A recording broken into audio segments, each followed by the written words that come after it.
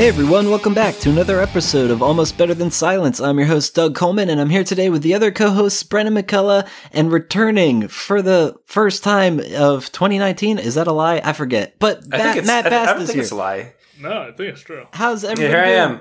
It's Hi. Basta. It's been like months. I'm back. Oh Yeah. man, it's so glorious to have you back on the show. But that's the thing. I feel like we had an episode with you on it, but we lost it, so We did. shit happened. So I don't know. How have you been? Well, back in December when I went spelunking in those tidal caves along the coast of Thailand, and they slowly started filling with water, and I had to survive on mere morsels of granola bars that I'd packed for months, waiting for the rainy season to end so that the tides would recede and I could once again exit the caves. It took a toll on me. I'm down 115 pounds to 65 pounds. Holy shit. My dog Yeah, weighs more than I don't need to use the keys to my apartment anymore. I just sort of slip underneath the door. Flat Stanley. Yeah, I'm officially considered two-dimensional, which is a disability in 36 states. Otherwise I'm doing all right. Bass has finally become a 2D waifu. Oh, Yeah, God. I'm eventually going to. I'm going to keep this up. I'm going to see how flat I can get, and then I'm going to just move on to the internet. Just download yourself right in. Mm-hmm. It's Oh, a this is- hellscape. Quite the blessing for our listener. It's been quite a while since we had Basta on, and I think we're going to even have a bonus episode with Mark later this week, so that's something to look forward to. But this is a video game Whoa! podcast. Let's be very clear. This episode is coming out first, so definitely not saving the best for last. In that case, just want to put that on the record. Oh, but there's something goofy that happens with Mark you guys are going to see. But hey, we got the return of Stumpers too. It's been, a hot minute since we played some Stumpers. It has. It's a good long while. but Also, let's. if you hear just utter nonsense coming from my end, like that, it's because there's a lot of fucking construction going on. Do we want to do this? Do we want to continue with this? We can, if it's not a funny bit anymore, yeah, we could cut it. Oh man, I think I'll cut it on your end right now. I can't even Holy hear, Doug. shit. That is wild. I'm gonna step out of this episode. Oh, no, we're gonna lose Bren. Whoa. Hold on. I think we should ride it out and Do see we want what to power happens. through it? Yeah, let's really see. And Let's see what we that's the can thing. do. I will cut your audio if it's just like me and Basta talking, and that's happening. If you can go get the construction folks and bring them in, we can interview them. Do you have a second set of headphones? I don't think they speak English. But the thing is, I think it does add an element of comedic value where it's just out of nowhere that's going to come in. So let's fucking roll with it. Okay. It turns out that Bren actually just purchased a construction soundboard off of Amazon. He was really angsty to try and use it. Just An really committed to elaborate this plan. bit. Yeah, to make our podcast funny. Oh, good luck. Basta, It's a challenge. what have you been playing these days? I mean, it's been almost half a year, it feels like, since we talked to you. It has not been half a year. Gonna It has guarantee. definitely not. He's only played maybe 2 phone games at most. But wait, okay, we were talking about on a previous episode how you did get a Switch because your significant other has one. Let me be very clear. I did not get a Switch. Okay. Despite advocating for it. Well, so my partner's birthday was last month, Mhm. March. Yeah. I don't know what day it is. So, I got a haircut today, and the person at the counter was like, "When do you want to reschedule for it?" And I'm like, "In 3 weeks." And they're like, "Oh, well, so what day?" And I was like, "I don't know what today is." 3 weeks from today, whenever that is. Is it the beginning or end of April? Yeah, so they're really into Pokemon. Really big Pokemon Go players. If you remember, I had tried to get into it, and I gave it the better part of a year of my life. You also jumped into it like well after its peak when it kind of was falling apart too. So you kind of jumped in. Yeah, but so I overcame that initial inertia of like going from a level 0 player to a level 36 player, like I got up there, right? Like I had gotten past where everybody had stopped playing. Who is it? And oh God. And like I really gave it a fair shake. I said to myself, you know, I'm gonna like not let the fact that this game has come and gone be the factor that like makes me stop playing. I'm gonna treat it like, like a game that I'm committed to, and I'm going to like grind, and I'm going to do all the things. And it's fucking pointless. Like there's no meaningful achievements after level 30. Like all you're doing is going after these community days. They start recycling legendary Pokemon. Like, why am I doing this? Right? It's a phone game. And like there's no end state. You're just pouring money into it. Really, like it doesn't give you any status. There's no like leaderboards. There's no measure of like success, and so it's really just like you've got to enjoy it. And if you don't get satisfaction out of the grind, then it's meaningless.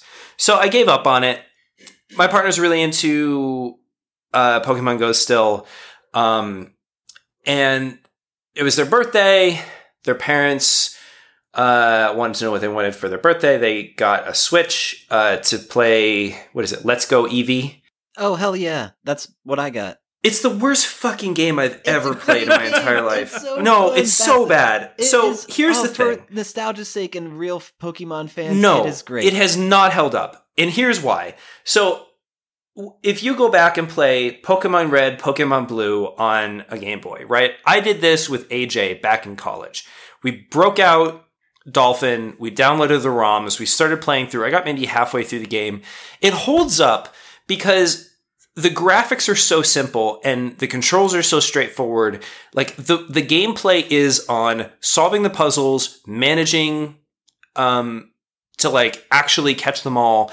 There is a very strong, you had your link cable and you would hang out with folks that also had the game and you would battle and you would, it had a social aspect to it.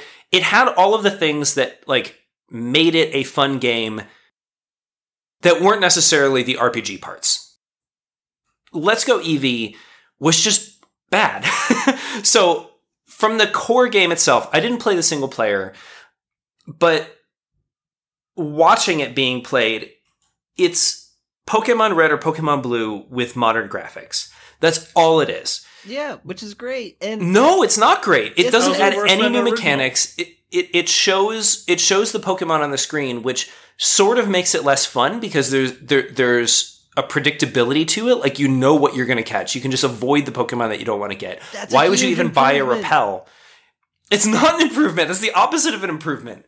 Like it takes away all of the like surprise and it like there's no grind because you can just like over optimize for what you're going for, which means you get to skip about grinding. But it's more realistic in the sense that if you were out in the wild actually being a Pokemon trainer, if you I get that. Yeah. But you fly through the game. The game goes by so quickly. But then you still have all of the like weird rough aspects where like the world is much smaller than it should be. And so like, on the map, it's like, oh, this takes up like half of the world map. And then it takes like 35 seconds. So like walk the length of it. It just doesn't feel good, right? Like it takes the old game, it throws new graphics on it, which means that now you're focusing more on the RPG elements, which are distinctly lacking. It takes away a bunch of the social features and the non-RPG elements, which made it fun to begin with. It jams in a bunch of nonsensical features like, oh, Eevee did this attack with greater vigor so that you would be impressed. It's like, I don't even know what's going on here. Like, this doesn't even make any sense. What is this feature? I feel like that sort of might have existed if it's like, maybe not. I feel like that might be new, where like if your Pokemon's poisoned, for instance, and he's like, yeah, they got rid of the poison like because early or something without you using an antidote. I mean, at the end of the day, it just wasn't fun. Like it didn't carry the same sort of excitement that I have had for the original games. I played like you're in the minority with that opinion. I played Red, I played Yellow, I played Gold. I played all the old ones. I replayed it in college. Like, it doesn't have the same appeal. And then, to top it off, they have a co-op mode for the Switch, right? And one person gets one half of the Joy-Con, one person gets the other half. It is the most trash co-op mode I have ever experienced in my entire life. And I'll tell you why. First of all, the second player just has no control. You do nothing. Like, you could just literally sit there and just wait for a battle, pick up the Joy-Con, do your battle. If you even get to have a turn, wait for the next one. It's really bullshit. So you show up on the map, but you sort of like teleport in from the sky. But then the camera just doesn't pay attention to you. Like, if you go off the screen, you're just gone. You're controlling your character somewhere out there. And if you get too far away, it just like warps you back to the current player. So I just spent the entire time like just walking off the side of the map and then reappearing from the sky, and then walking off the side of the map and reappearing from the sky, because you can't get into battles. You have no effect on anything that goes on in the world. Like, what the fuck is the point? Yeah, the only actual action that you can take is you become a second player in battles. So player 1 goes first, and then player 2 goes with whatever Pokemon player 1 doesn't start with. Half the time, player 1 just one-shots the other side's Pokemon, and then you get skipped. And so it's entirely possible, if you've got like a lower level Pokemon, and player 1 has a higher level Pokemon, you just don't play at all. I didn't have a good time. It felt like I was just waiting for something. It wasn't good. I didn't enjoy it. It feels like there were like rough edges that they just didn't figure out. Like, there's secrets scattered around the map, and they're all just like Pokeballs. But you like pick it up and it's like, oh, here's a potion. It's like, then why didn't you have a little potion graphic or like a little present or something? It's like, you just forgot to make an asset for secrets, and so you just used a Pokeball instead.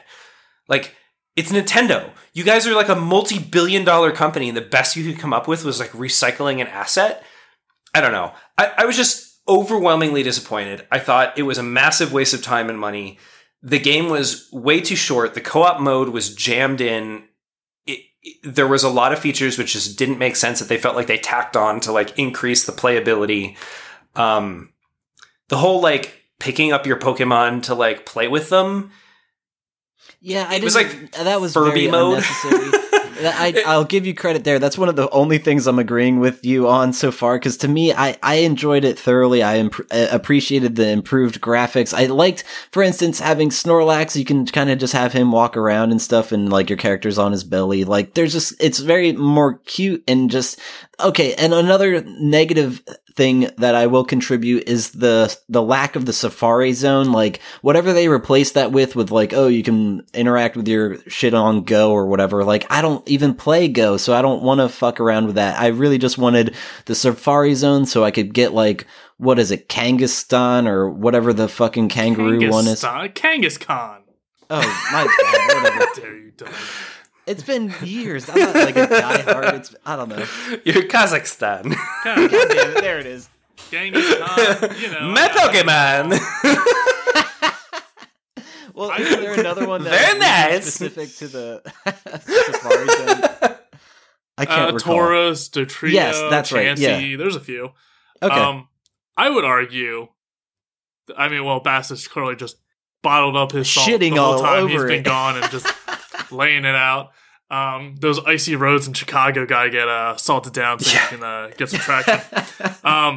I would argue this is a pretty heavy case of rose-tinted like nostalgia goggles, because if you're complaining about the grinding, that's literally all Pokemon is. It's grinding to get for sure. this one, and that's making it overpowered. And it's realized more with co-op that the main player is so ridiculously overpowered. Like, you go to the first gym, I'm like, I already got a fully evolved Charizard level 30, and like, I'm only in Pewter City, and I'm blowing through the gyms left and right. It feels fine when you're the only player, but if you have another player there, you realize like, hey, this is a broken one-sided battle. Like, it's super janky. Co-op's never been a strongest feature of Nintendo games. Like, all the Mario games have it where Mario's the main character, and any other characters just get bubbled to him automatically. So, I mean, I'm totally in favor of that, right? Like, I played most of the Mario games for Wii and Wii U, and like I can get behind like being this like weird Luigi character where like you die and you turn into a bubble and you have to get popped. Like that can be fun. At least you're contributing things, right? And like if player 1 dies, it's the same thing. It's reciprocal.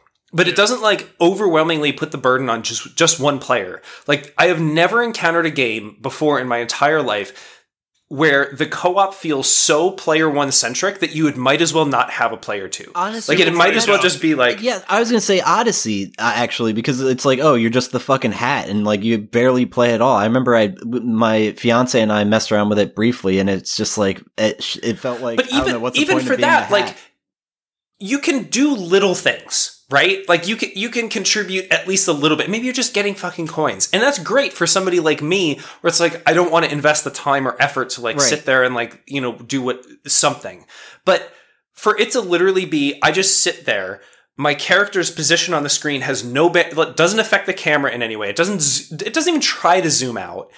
Like I don't do anything in battles except for like once every 5 or 6 minutes. Like, why would I play? Yeah. Like, there's literally no reason other than just like moral support. It's a real disappointment. A total miss for Nintendo. Super Mario Galaxy's co-op is worse. You literally just collect star bits and can shoot them, but star bits are useless in that game. So there's fundamentally no reason. So there is a worse I do remember that. You're not even a character. You're just the cursor. But I would say, like, Pokemon is the grind. You were complaining about Pokemon Go just being a grind. If you don't like Pokemon, you don't like grinding. You wouldn't like Monster Hunter or any other games like that. I mean, don't get me wrong. I played Pokemon Go for 8 months, right? Like, I went out every single day to complete my dailies, right? Like, I did it. I physically brought my human body places every single day to play that fucking game. Pokemon went. And I just got that. This is so fucking bad. But like, it just felt wrong. Like the whole point of a Pokemon game is for me to be like engaged in the story, and it just felt so linear. And it's like, go here and do this, go here and do this. And like, yes, linear. I know the original was like that, but the original was very focused on like all of the other things. Like when you found the fucking fossils in the ice cave, like it was a thing because you just went through this whole fucking cave and it was an adventure. It just didn't feel like that. It lost a lot of the atmosphere that the original games had. Well, because it's a remake, so you're already aware of what the story is, so you're not surprised by like, oh, I wonder what's in this ice cave. You already know what it is. And I mean, that's fair, but like, why would you remake the same world from the original, right? Because they have done this so many times, right? Like they have done Red, Yellow, Silver and Gold. Like, there's been a million different Pokemon games. Like, Ruby, just Sapphire, keep doing it. Diamond, Pearl, Black, White, X, Y. It's not as if Nintendo lacks the experience for recreating these games in a unique way. Like, look at the Zelda franchise, right? The Zelda franchise started out in a map that has never been reused. It's gone on to Zelda 2, which has never been reused. Like, all of these iterations of Zelda are all new worlds, and the ones that aren't new worlds... That was reused. Majora's Mask was reused, but the game was fundamentally different, right? Like, I think A Link to the Past world, was it A Link to the Past that was reused for the Wii game where you, what was it, Four Swords? I mean, I forget. Again, fundamentally different. The game mechanics were entirely changed. It feels really weird to me that they would just be like, we're going to take this original game that was in 2D in black and white and just make it in 3D and then try to like cover up all the weird edge cases that don't really work in the modern world. This is like they took all of the worst parts. This is like the third time they've remade the first gen. They did Red and Blue, and then they did Fire Red and Leaf Green. So they've already done a remake. They've already addressed it and come back with what they've learned. This is done in 3D, which is a whole new. Yes, they just need it for Switch too, like to just I don't know. It's a new mobile platform, and it's the reason they keep doing it is because that's literally all it's done, and it's all made by Game Freak, which is a subsidiary of Nintendo. And that's literally all of their business is. It's just remaking the same games over and over and over again and twisting them slightly differently. There's like 30 different monkey Pokemon. Like it's all the same shit. If you really want like a new experience, don't come to Pokemon because it's gonna be the same stuff. It's a shame. I mean, honestly, it's a shame. Like I enjoyed many Pokemon games in my time. Like I will not say that I didn't enjoy Go while I was playing it, but like I'm just so burnt out from doing the same thing with like no end in sight, right? Like there's no payoff. There's no like milestones for me to look forward to. Like that's why I stopped playing. For them to like re-release a game and just be like, we've just polished it up a little bit and tried to make it less terrible. Like, well, you could have done more. You could have added new features. You could have taken advantage of like the capabilities of the platform. You could have taken advantage of the fact that like the whole internet exists, right? Like, they should have made it more like Super Smash and been like, this next game has all the Pokemon in it, like from every generation. And you gotta catch them all for real this time. There's like 1,000 now. With like the Shield and Sword coming out, I think it will actually be 1,000 Pokemon. That's insane. No, because it's just a remaster. It's not like a whole new game. If you wanted a new experience of Pokemon, pick Sun and Moon. They changed stuff so wildly different in that. Some for better, some for worse. But it is a different style on Pokemon, and it changes things up enough. But if you're just playing the same remaster, and you're like, it's the same game. Yeah, it's a remaster. It's the same. I mean, the improvements that I was hoping for. It's like, okay, maybe like when you do an attack, it's not just going to show like fucking teeth graphic, like a teeth gif on top of the other player. Like, come fucking on. It's the year 2019, and the best you can fucking do is just like literally have the same animations from the original game mapped into 3D. Like, you can't have the Pokemon actually fucking do something. Like, this is the lowest effort remake I've ever seen of any game. It's frustrating. It's a $1 billion enterprise. Like, this isn't just like small potatoes. And the reason why is like they know people will buy it for like nostalgia's sake. And that's why I'm salty. That's why I'm salty. It's like they could have done better. They should have done better. It could have been something much better, but they didn't. Hey, Vasa, let me show you all of capitalist society that could have been done better and should have been done better, but we had to save a few bucks. I mean, this isn't even a question of like economics. Like they could have sold 10 times more copies, right? The only people buying this game are the people that are like, I love Pokemon, I want it on my Switch. It's like, okay, but like if they had introduced something new that actually added some interesting new features and new value that brought the people that had played on their, Game Boy, in the back of their parents' car when they, go under the streetlights, they could bring those folks back into the franchise. And they didn't. They didn't add anything new. They took away a bunch of features that were important. And they're really just catering to the people that they know they can squeeze another, 50, 100, $250 out of. Yeah. But if you wanted new features, I would once again recommend Sun and Moon. But the reason you didn't want to play Sun and Moon because you were already tired of Pokemon. I think you were just sick of Pokemon, and it's not until you sat down and were forced to play this by your partner until you realized it. Because there's a reason you dropped off after Ruby and Sapphire and Crystal and Black and White and X and Y and Black and White 2. Like, there's a reason you haven't played them up till now. I think you've just grown out of it and are now looking at it with an adult set of eyes, realizing like, hey, this is the same shit. That's not unfair. That's not unfair. I think... And like, I do have an appreciation for games that like do get resold and repackaged and recreated, right? Like I'm still a fan of the Zelda franchise. I'm still a fan of the Mario franchises. I just wish that for such a like headliner, the equivalent of a AAA title for Nintendo, right? Like they ship their console with this in the box. For something of that magnitude, I wish they had just put in a little more effort. It's what people have been wanting for years was a 3D Pokemon game, and now it's just mixed with Nintendogs where you can just pet the Pokemon, and that's what some people have been craving for years. That's not what we want. I got Pokemon, Sun, I think? I got to the Elite Four, and I didn't even beat them, and I stopped, and I have really no intention of ever going back, but I enjoyed what I played up till that point. But I am at the point where I'm like, there's no reason for me to keep grinding. Like, I know what happens after you beat the champion of the Elite Four. Like, nothing.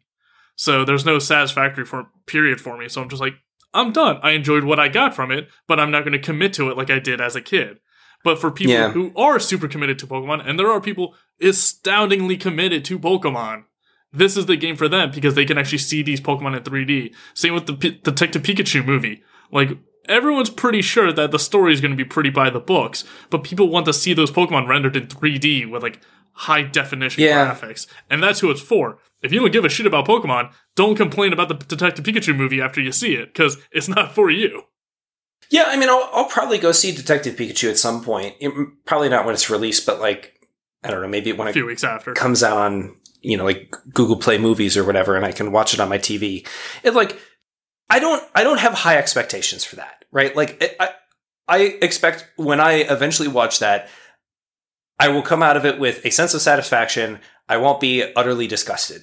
Like that's the bar. If you've seen Lick a Tongue, it's pretty disgusting. Well, disgusted in the sense that like I'm disgusted at the capitalist overlords that, run our society, not necessarily like disgusted by the graphics.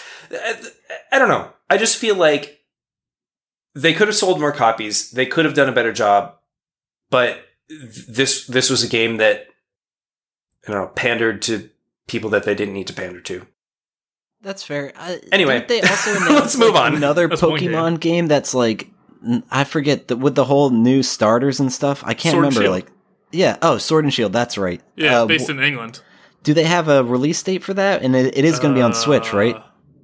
Yeah, it will be on Switch, and it's going to be based off of the Let's Go Pikachu and Eevee like 3D models and stuff. Like, so that's what this was. It was a gateway for them to go into the 3D game series, and it's going to grow from there.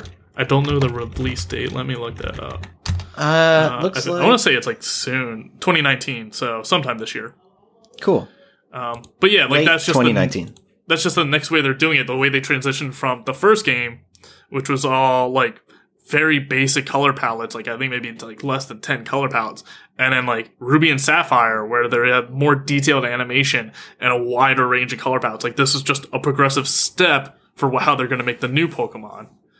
And maybe they'll take what they learned from Sun and Moon and different mechanics they've done with that and implement them in Sword and Shield. But they didn't want to change it up too much with Pokemon Let's Go Eevee and Pikachu because it is still a remaster. It can't go too much or else it is an entirely new game. And people who wanted the remaster, who wanted to run around in Pallet Town and Pewter City and all those again, aren't going to like it. It was for people who just wanted to relive their childhood, but in 3D with higher graphics. Exactly, and that's what I got out of it, and it was a fantastic experience. So, I don't know, it's definitely for a specific audience, and to me, they nailed it.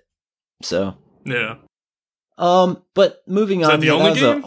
That's, yeah, anything else, Bastard? That's what I mean. First of all, I want to give us a round of applause if I can find the sound effect that we were talking about video games for this long.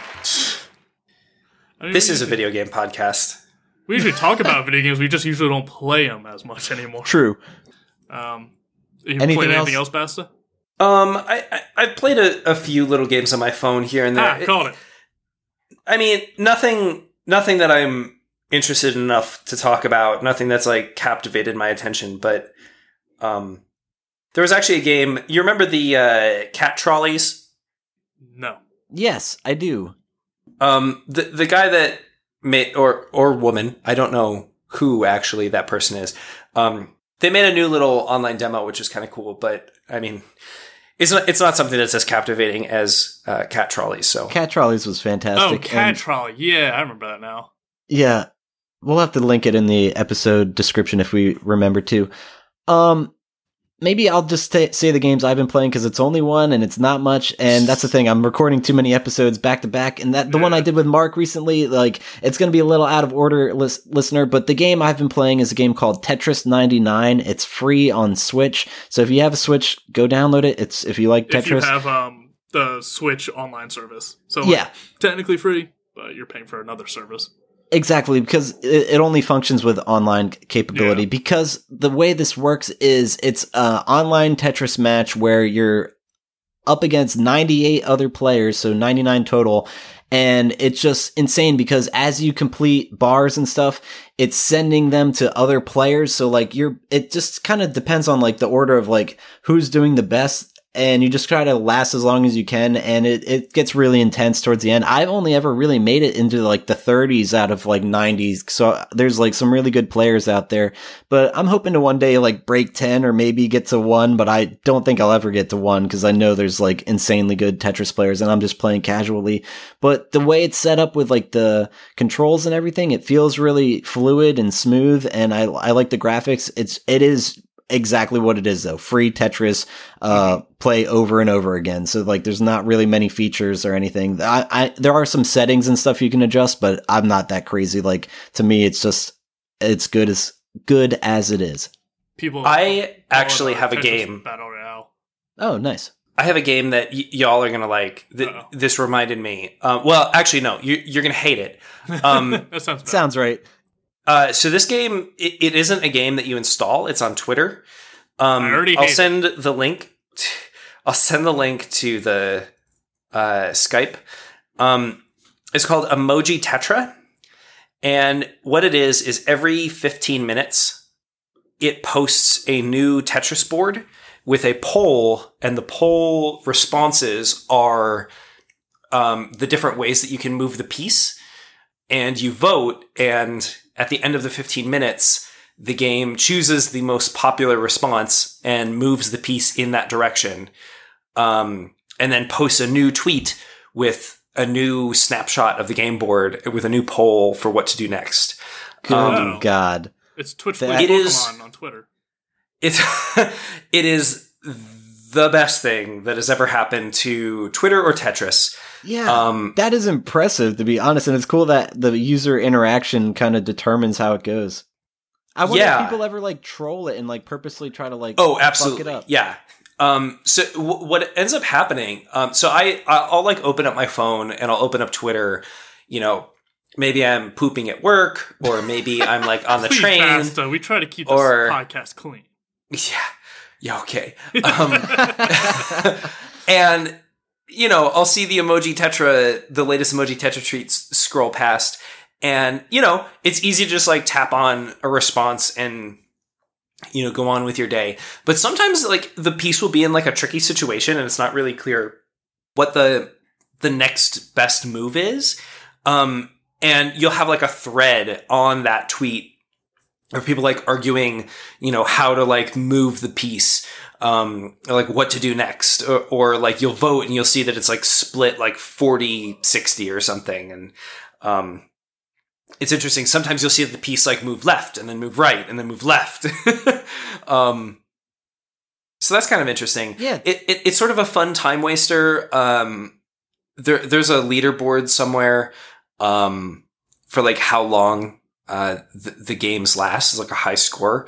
It doesn't list individual players. It's just like the individual game, but you can like scroll through it and see, it's really interesting. Definitely. There's like on the current one right now, there's almost like 300 votes. So a lot of people are checking it out. Thanks for bringing it up. I definitely followed the account. It's going to be fun to keep up with it. Yeah. It just makes me miss the days of Twitch Plays Pokemon. That was such a fucking wild ride. Yeah, that's what I mean. All my gaming lately has been nostalgia fueled. Like, why the fuck am I playing Tetris? I feel like if you would have asked me like months ago, like, oh, you'll be playing Tetris, I'd been like, are you fucking kidding me? Well, no, here I am. It's weird. I've actually heard people say there's a strategy to Tetris 99 to the point where you can choose to who you send pieces to. It's I don't who's, understand that. I want to know Yeah. what's going on. Because to me, I'm getting butt fucked. They're just sending to me like insane. And it's just like, you're fucked in a matter of You can minutes. choose to send it to players who are doing well, who don't have that many lines, or you can choose to send it to players who are doing bad and try and knock them out early. Or you I can need to choose figure to this out. do it to players who are sending out blocks quickly and like really quickly speeding through it. So it's clearly they have a strategy. So you can Yeah. choose who you're sending them to in a way, and that adds an element of strategy to it. It seems really simple, like it's Tetris 99, but then it's people. You can kind of pause. Pause is the wrong word. You can kind of spin the block over, like when it lands completely. Before it solidifies, you can spin it and rotate it in place and wiggle it into small like pockets. Crevices, yeah. Yeah, people are really focusing on that because they'll build up a big area and then just knock out a few of those crevices real quick, and that'll just wipe out like the first 30 people instantly. So there is like a weird amount of strategy just by having people compete with other people. Like beyond that, it's just Tetris. But like just adding more people have created this real competitive nature, and it's tough now. It adds strategy, but it also adds stress, and it's insane. absolutely. Like, oh my god, it's a really stressful time, but it's fun. Yeah. So that's what I've been playing. How about you, Bren? We haven't really heard from you. Oh boy, I'm relapsing in the roguelikes. That's right. Likes, whatever. So yeah, playing Crypt of the Necrodancer like a bit, and I've really haven't gotten much further in it despite playing like another 15 hours of it because it's just so fucking hard. And you can just lose a run instantly, especially playing as the monk who can't pick up any coins.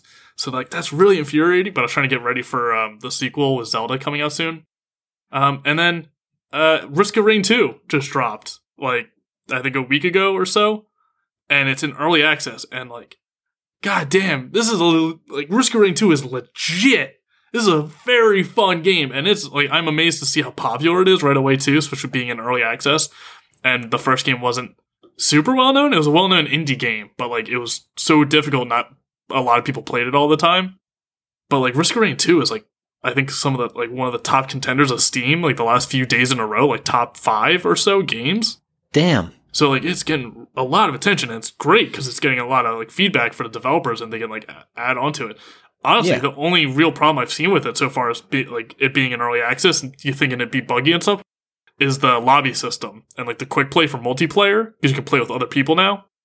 So that's a bit janky and sometimes you'll get thrown out of games and stuff or sometimes it'll take a while to get into a lobby and join a already game in session stuff. But beyond that, like the game's rock solid. I've had no issue single player.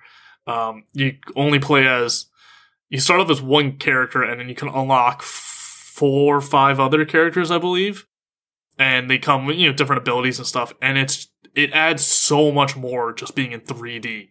Like beyond the third dimension, the game is relatively similar, but by being in 3D, the mobility adds so much more to the game, where it's no longer just being beaten down and getting the shit kicked out of you by the swarms of enemies, but now it feels like a horde mode where you have to like run around dodging them, and it's very Dark Souls-esque where like a single dodge can save your life because some of the higher bosses can one-shot you instantly. So it adds a lot to the game, and it's really fun. And I've beaten it once by myself, and I don't think I've ever beaten it with multiplayer because it scales with more players, and it just gets insane. So it's really fun. I'm really happy I bought it early access, and I hope to see more from those developers because cool. Oh damn, that's an enjoyable game. And Enter the Gungeon.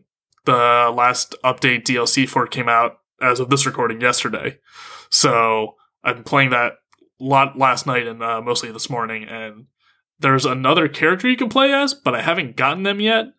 So as of right now, I'm just seeing more guns, which is cool. It's always cool to see more stuff and new items. Yeah. But I haven't seen like the bulk of it, which is this new character. And there's a new run in it, like a new mode to play as when you're going through a run. And it's basically just you only get one item per floor now. All the other items in the floor are pretty much disappear. So it just makes it more challenging that you have less items to work with. So it adds additional element of difficulty, but it's not really interesting or unique. It's just just ties your hands behind your back a little more. But pretty much any excuse to get back into Enter the Gungeon, I'll take it because I'm almost at that 300 hour mark. So I'll probably hit that by next week. Yeah, I got a problem. Nice. We all know. That's all I've been playing. Very cool. Well, that'll do it for the game discussion. Maybe we'll do some news, but if anything, we have Bast on the show, so I'm thinking we should maybe dive into some stumpers if we can. Prioritize that. Oh. Yes. Oh man, our podcast I didn't realize that was something I needed to respond to. This is fine. All right. The co-host checks Play out. the jingle. Play the jingle.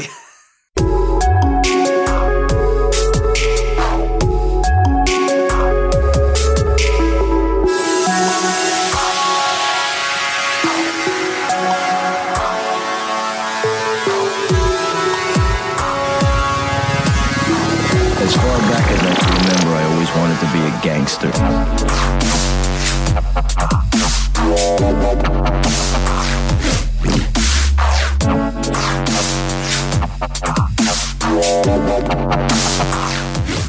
Okay, you boys ready for some stumpers? Yeah. Yes. Here they come. All right. This first one comes to us from the topic cold. Oh. What exactly is cold, and where does it come from? It is the lack of heat, and it comes from the lack of heat. It comes from outer space. Kinda? I I was under the assumption that cold came from the North Pole, because otherwise, why is there a polar vortex? What if cold is always with us? It's always present, and it's just the addition or removal of heat. So it's always cold unless you add heat to it. But then you take So what away, you're saying is cold was in our hearts the entire time. Yeah. Oh no, but that's the opposite lesson of Kingdom Hearts. We're not talking about Kingdom Hearts anymore. Yeah, the whole reason done. I agreed to do this podcast today is because I thought we were done with Kingdom Hearts. No, we are. I just wanted to good. bring it up. Good. Anything, it's the Frost Miser from A Year Without a What Santa exactly Claus. is cold? It's when you're sick. It's not a cold, it is cold. There's a difference between those two. Yeah, I have a cold, and I believe it came from riding on the subway to get to work in the mornings. Which can be cold. And I was cold while I got a cold, yes. That isn't inaccurate. It's like heavy air? Is that cold? It's like, yeah, so cold air sinks. Yeah.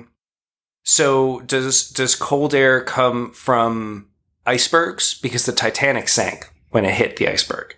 I don't think it comes from icebergs. I think it's the result of... I think icebergs are a result of cold in a specific location.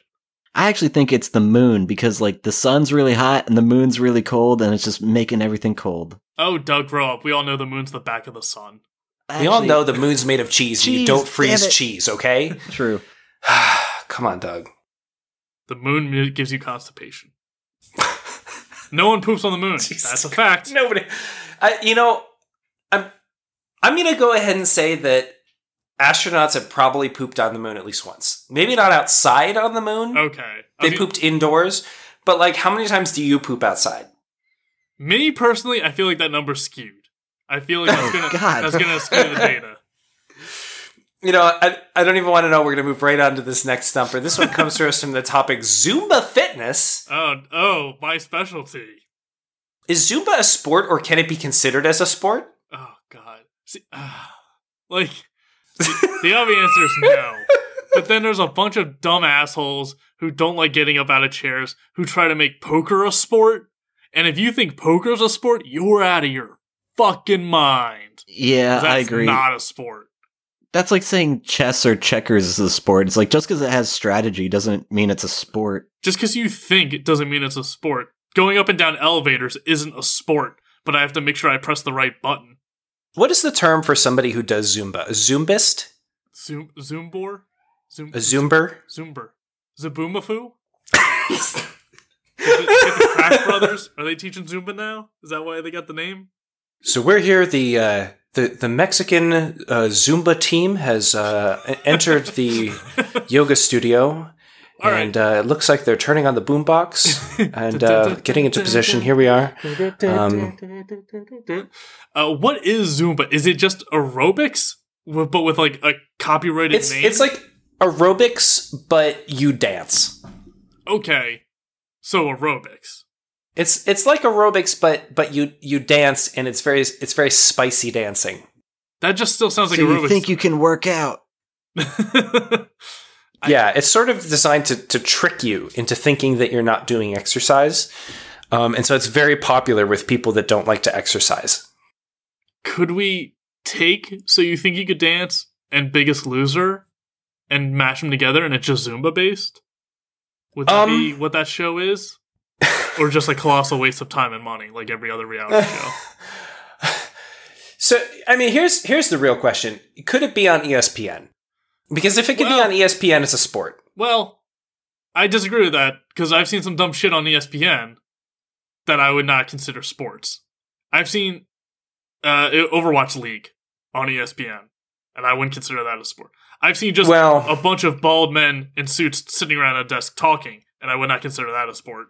Well, they're talking about sports. Yes, right? But that in and of itself is not a sport. That's true. I mean, esports are weird. The E stands for electronic. E-cigarette. I wasn't going to say. E-cigarette sports? Yes, it's Mr. E-cigarettes because they're all vaping. I mean, they probably are the biggest vaping demographic. I will not argue the amount of effort and strategy it takes for esports. I will not consider them sports. They're its own thing. They are not in the same. I don't consider Carpe on the Philadelphia Fusion Overwatch League's team on the same region as Usain Bolt or LeBron James. Like, they're not both athletes. I agree with that sentiment, although certain people in the modern age would probably disagree. It's just not the same. Like, one guy just, like, I love esports. I watch them. I play some of the games very badly. I'm not a fucking athlete. I'm not going to pretend like I am. They're very different things. So is yoga a sport? If you made it competitive. What would competitive yoga look like? Oh, the ones where the couples, like, put each other, like, I don't know, the guy balances the girl or whoever on their feet. So, like, acro yoga? Yeah, and then they kind of maybe battle it out. Be like gymnastics. So you have two couples, balancing on each other's feet, and they fight from you can't prone position. Battle it out in there and not expect us to jump on board with that. It'd be cool. Make a human Voltron. Just gymnastic. That could be a sport. That could be a sport, yeah. Mixed martial arts plus yoga, and then, like, you're just wrapped up with someone else. So you're like, hey, this guy's good at kicking, and I'm good at punching. Let me get on his shoulders. Exactly. I think it would be mixed martial yoga, MMY. There you go. And throw some breakdance moves in there and kick him in the face. God. Yoga could be like how long you could hold the pose. Like, how difficult the pose is. Maybe it's like competitive hot yoga, where, like, they just keep cranking up the temperature, and whoever is, like, the last one to lose consciousness wins. Or goat yoga, but that's animal abuse. It's just really cute. They're just, like, jumping on top of you. For some reason, people think that's better. Because LA it's don't know abuse if they're fighting. Oh, the goats are fighting. Oh, okay. Yeah, well, it's not abuse if the goat's kicking someone's ass. What if it's goat yoga, but it's like it's like a cockfight, but instead of the goats fighting, it's the people fighting, and the goats are just throwing money at us while we fight? I think we're stumbling across something here. What did this question start with? I don't know. I forgot already. Is Zumba a sport? No. Okay, moving on to the next question. This one comes to us from the topic Christmas, because the last time we did this was for the Christmas episode. Holy shit. Who decided that December 24th was Christmas? I don't know. Wasn't that the whole thing with Jesus? Well, wasn't Jesus' birthday actually in, like, April and some shit? And then it's just the appropriation of a pagan holiday of, like, the winter solstice, and that's Christmas as we know it now? So let's be very clear. The Gregorian calendar, there was nobody sitting around that's like, all right, guys, this day. It's currently the year -1 because we got Mary here and she's 8 months pregnant. She's 8 months pregnant. We're almost there. But before I go any further, let me explain to you the concept of a month. We have these groups of these groups of days. Some of them are 28. Some of them are 31. Some of them are 30. Why? I don't fucking know. Are any of them 29 days? No. Only every 4 years. Every 4 years. God damn it, you're right. It makes no 32 days? You're insane. Why would we ever do 32 days?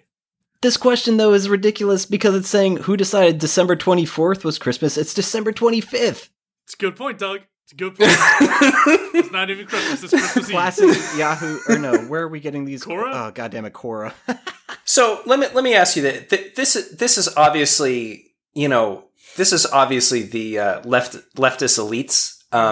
So was it Obama that decided that December 24th was Christmas?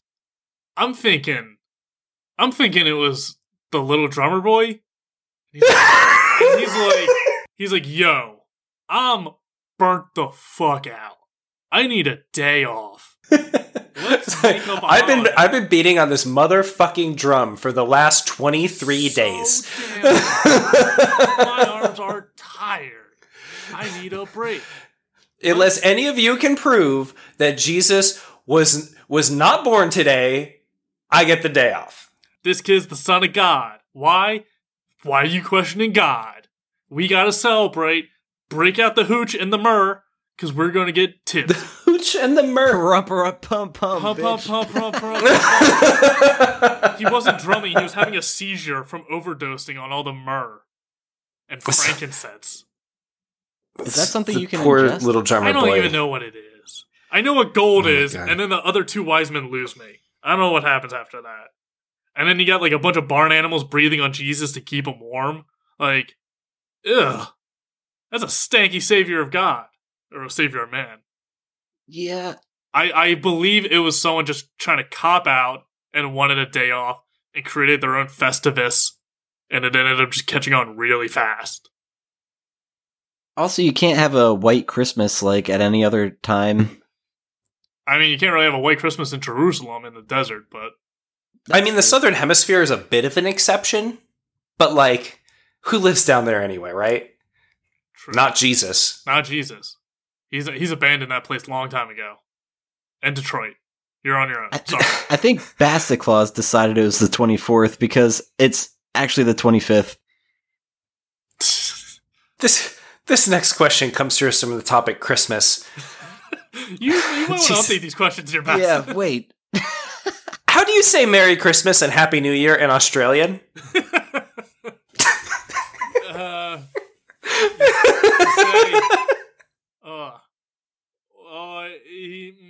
No, I got nothing. I was gonna try to do an accent, and like everything that was coming to me was just the C word in an Australian accent. No one wants that, so I'm gonna dip out of that bit. Merry Xmas, mate. How do you say Merry Christmas and Happy New Year in Australian?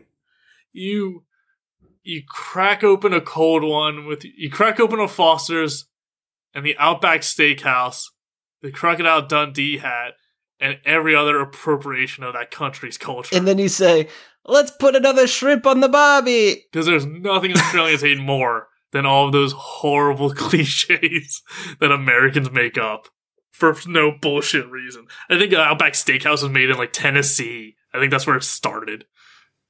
Oh my god. Merry Christmas. Merry Christmas. Merry Christmas. So sugar on I your can't even. I don't think I could do an Australian accent if I wanted to.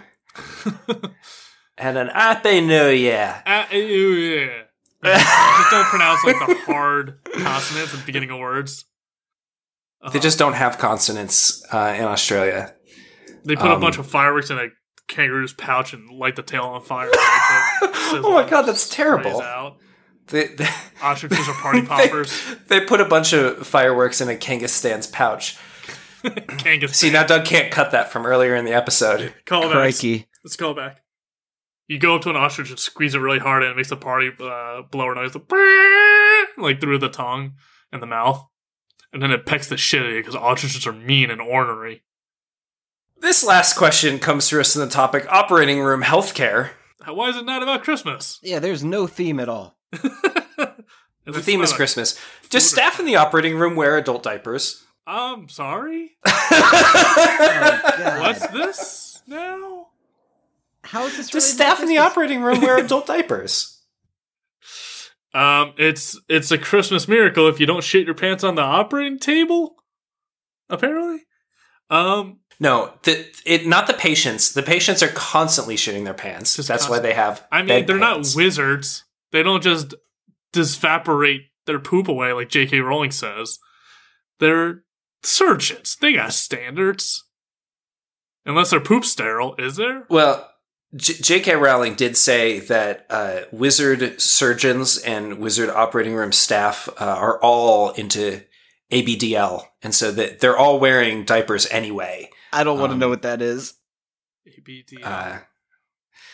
Well, there's like 5 listeners that will understand what that means, and they'll all be grossed out and turn off the podcast. Don't bring your weird Chicago kinks onto this podcast, Basta. Oh, it is not a Chicago kink. This It's J.K. Rowling's global fault. kink. Everyone's into this one. Yeah. All you have to do is go on the internet and search, and I can guarantee you. Now, a Chicago kink is when you stick your dick into a deep dish pizza. You can cut that out. That's. I mean, it's not going to get any worse. You got a fucking soup of a pie right there. Yeah, it's really just a very wide, flat tomato soup with a bread bowl. It's not even pizza. It really isn't. No, it's trash. Deep dish pizza is awful. I've had many deep dish pizzas since I moved here. I've yet to find one which I enjoy. I just order thin crust. I don't know, with how hard you were going at Pokemon Let's Go Eevee earlier, I don't know if you enjoy anything anymore. I don't. No, my life is sad and depressing and empty. Anyway, that was Stumpers. Oh, okay. no. Yeah, we'll end it there.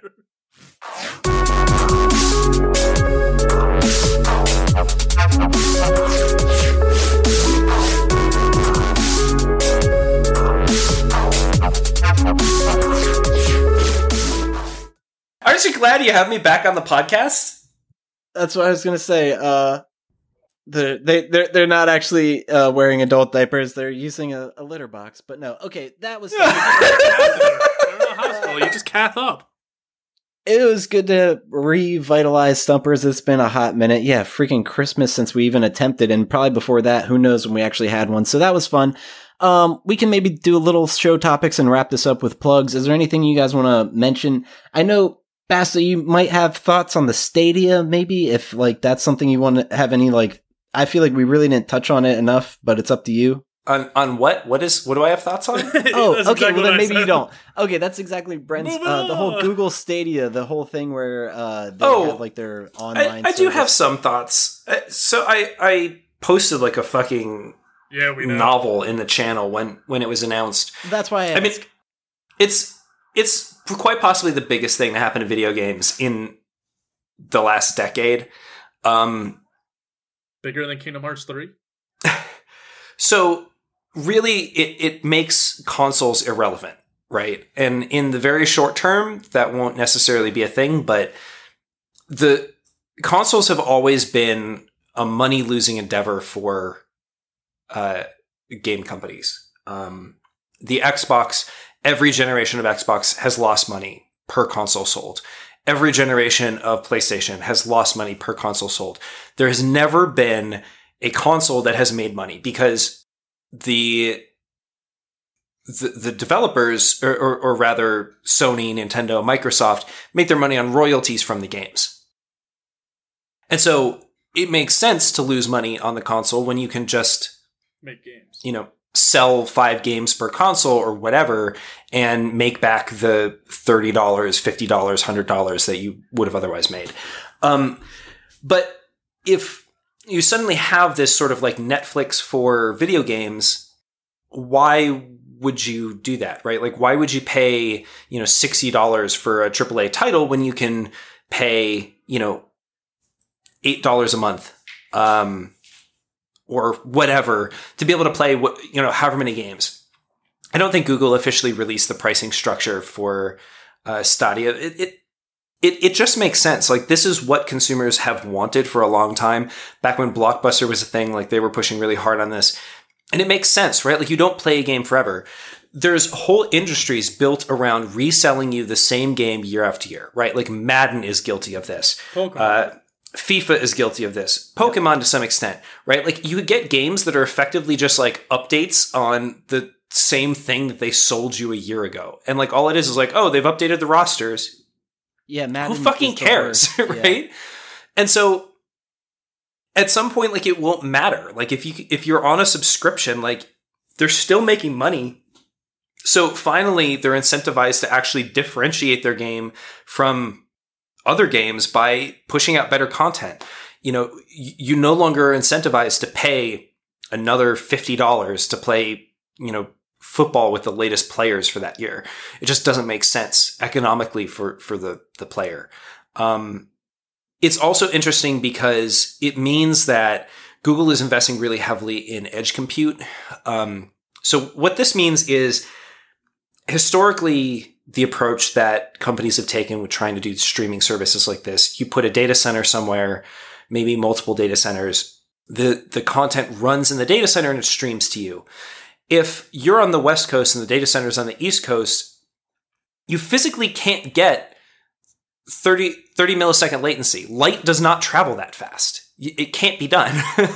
And so unless you're like moving at relativistic speeds, or you've got like some other bullshit, like, it's just not going to happen. And so my assumption is that Google, who's been pushing for this for a long time, is suddenly going to be putting lots of little data centers in ISPs, in warehouses, et cetera, around the world to be able to make this happen. And so instead of connecting to a Google data center that's 200 miles away, you're connecting to a Google data center that's 2 miles away. This is a big deal for a lot of reasons. Google has been doing this for a long time for storage and content delivery, so that when you access a YouTube video, you're not going all the way to a data center in San Jose or a data center in Virginia. You're going to a micro data center that's, housed in the AT&T headquarters that's nearest you. And so that makes streaming much faster. It makes the content delivery much faster at the cost of maintaining these small data centers. But if you're putting this type of hardware into place, you're only making back what you make on the service that you're selling, right? So in the case of YouTube, they're only making that back if you're watching YouTube and watching ads. In the case of something like Stadia, you're going to be making a lot of overhead. And so this is suddenly something where the revenue is actually paying for the infrastructure and building that out. The more people play it, the more infrastructure they can roll out and the more players they can support. But it's also something that has a lot of idle time. And so there's going to be a lot of people playing in the evenings. There's not going to be a lot of people playing in the early mornings.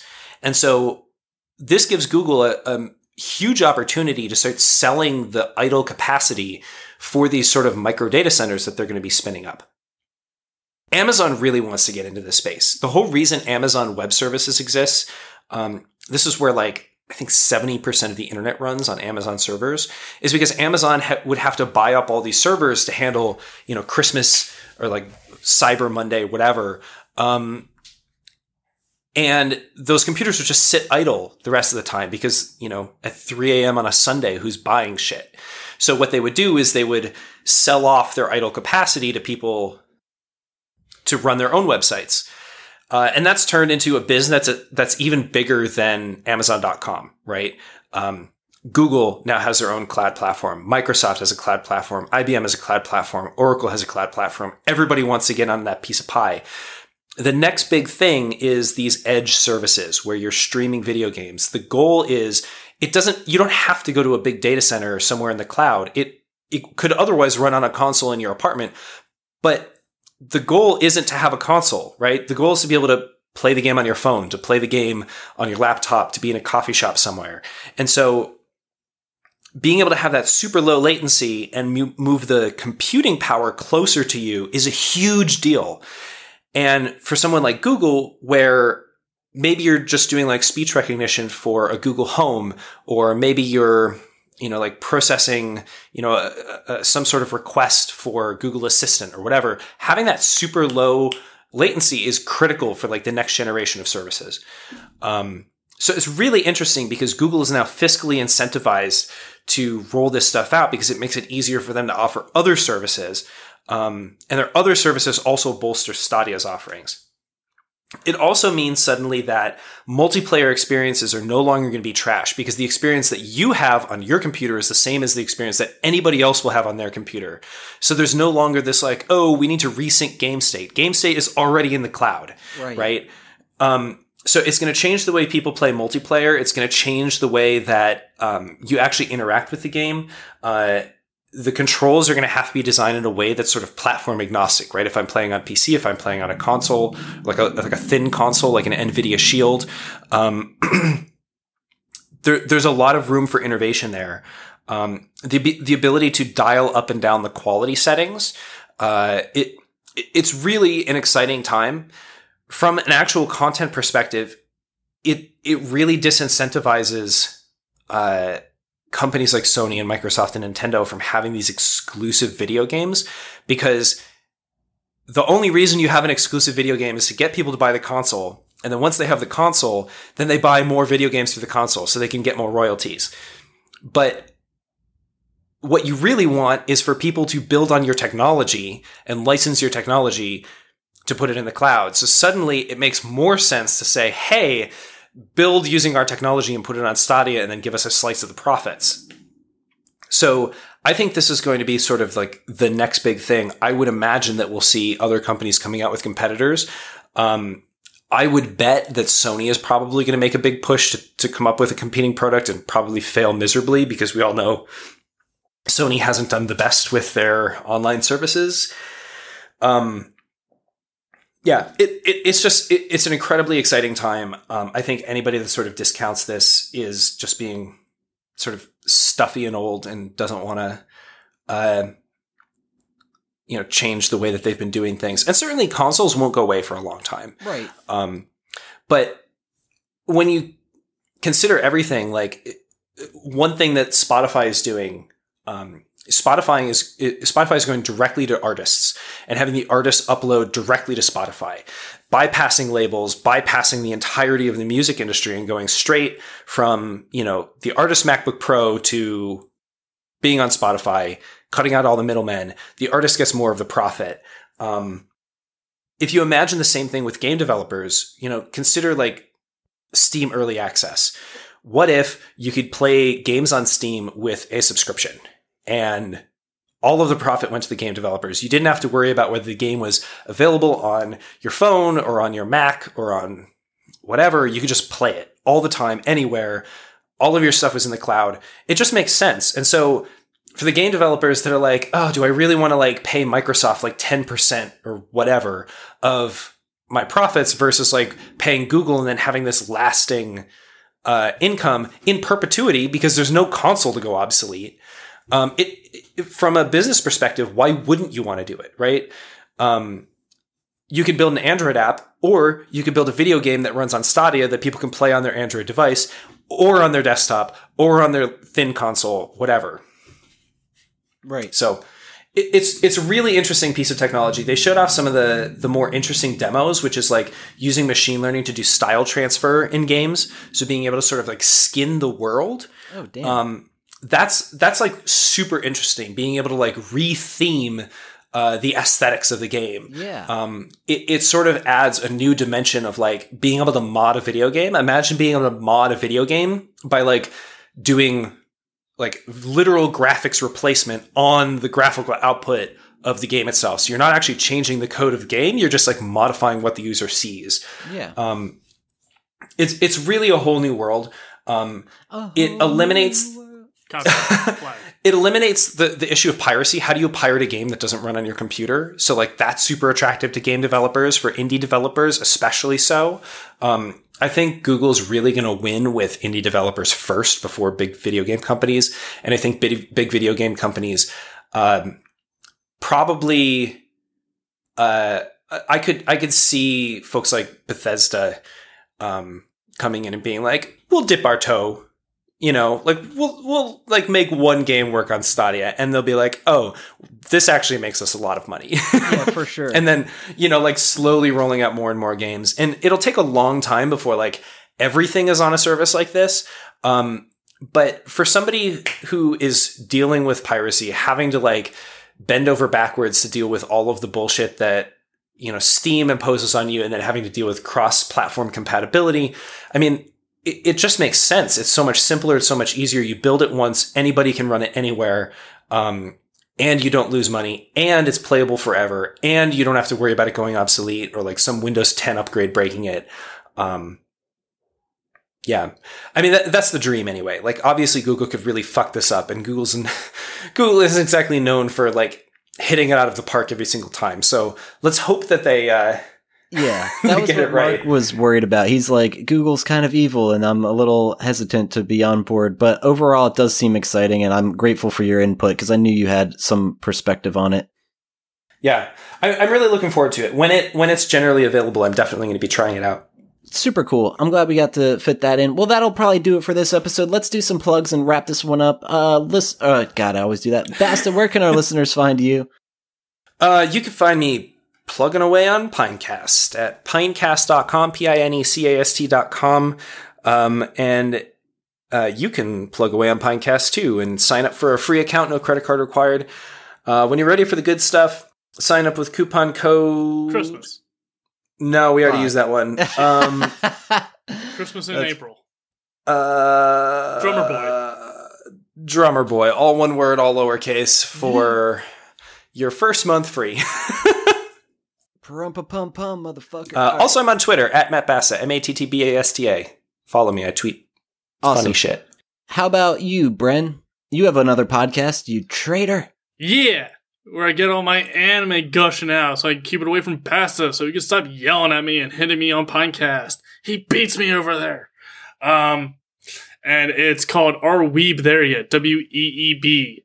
And I believe this week we did Kakagrui, where you can listen to my other co-host have a mental breakdown on the podcast because it's a show he worked on and almost killed him. Literally. Oh, God. Yeah. Papa Grookey? The new Pokemon? Kakagrui. I mean, fucking might as well be. The names don't make any sense at this point. There we go. It's a mediocre show, but we get a really good podcast out of it, so I'll take it. Nice. And then Twitter is ABTS Brendan. I don't do a lot there. I'm going to tell you right now. At least you're letting our listeners know. And listener, if you like our show, tell a family member, tell a friend, follow us on the internet. We're at ABT Silence on Instagram, Facebook, Twitter, Twitch. Got to get back into Twitch streaming. We'll see what's going on with that. And there's a potential exciting interview on the horizon. So things are looking good. We will be back next week, or actually we'll be back on Friday with a bonus episode with Mark. So look forward to that. It gets real goofy, but thanks for tuning in. See you guys. See you. Bye.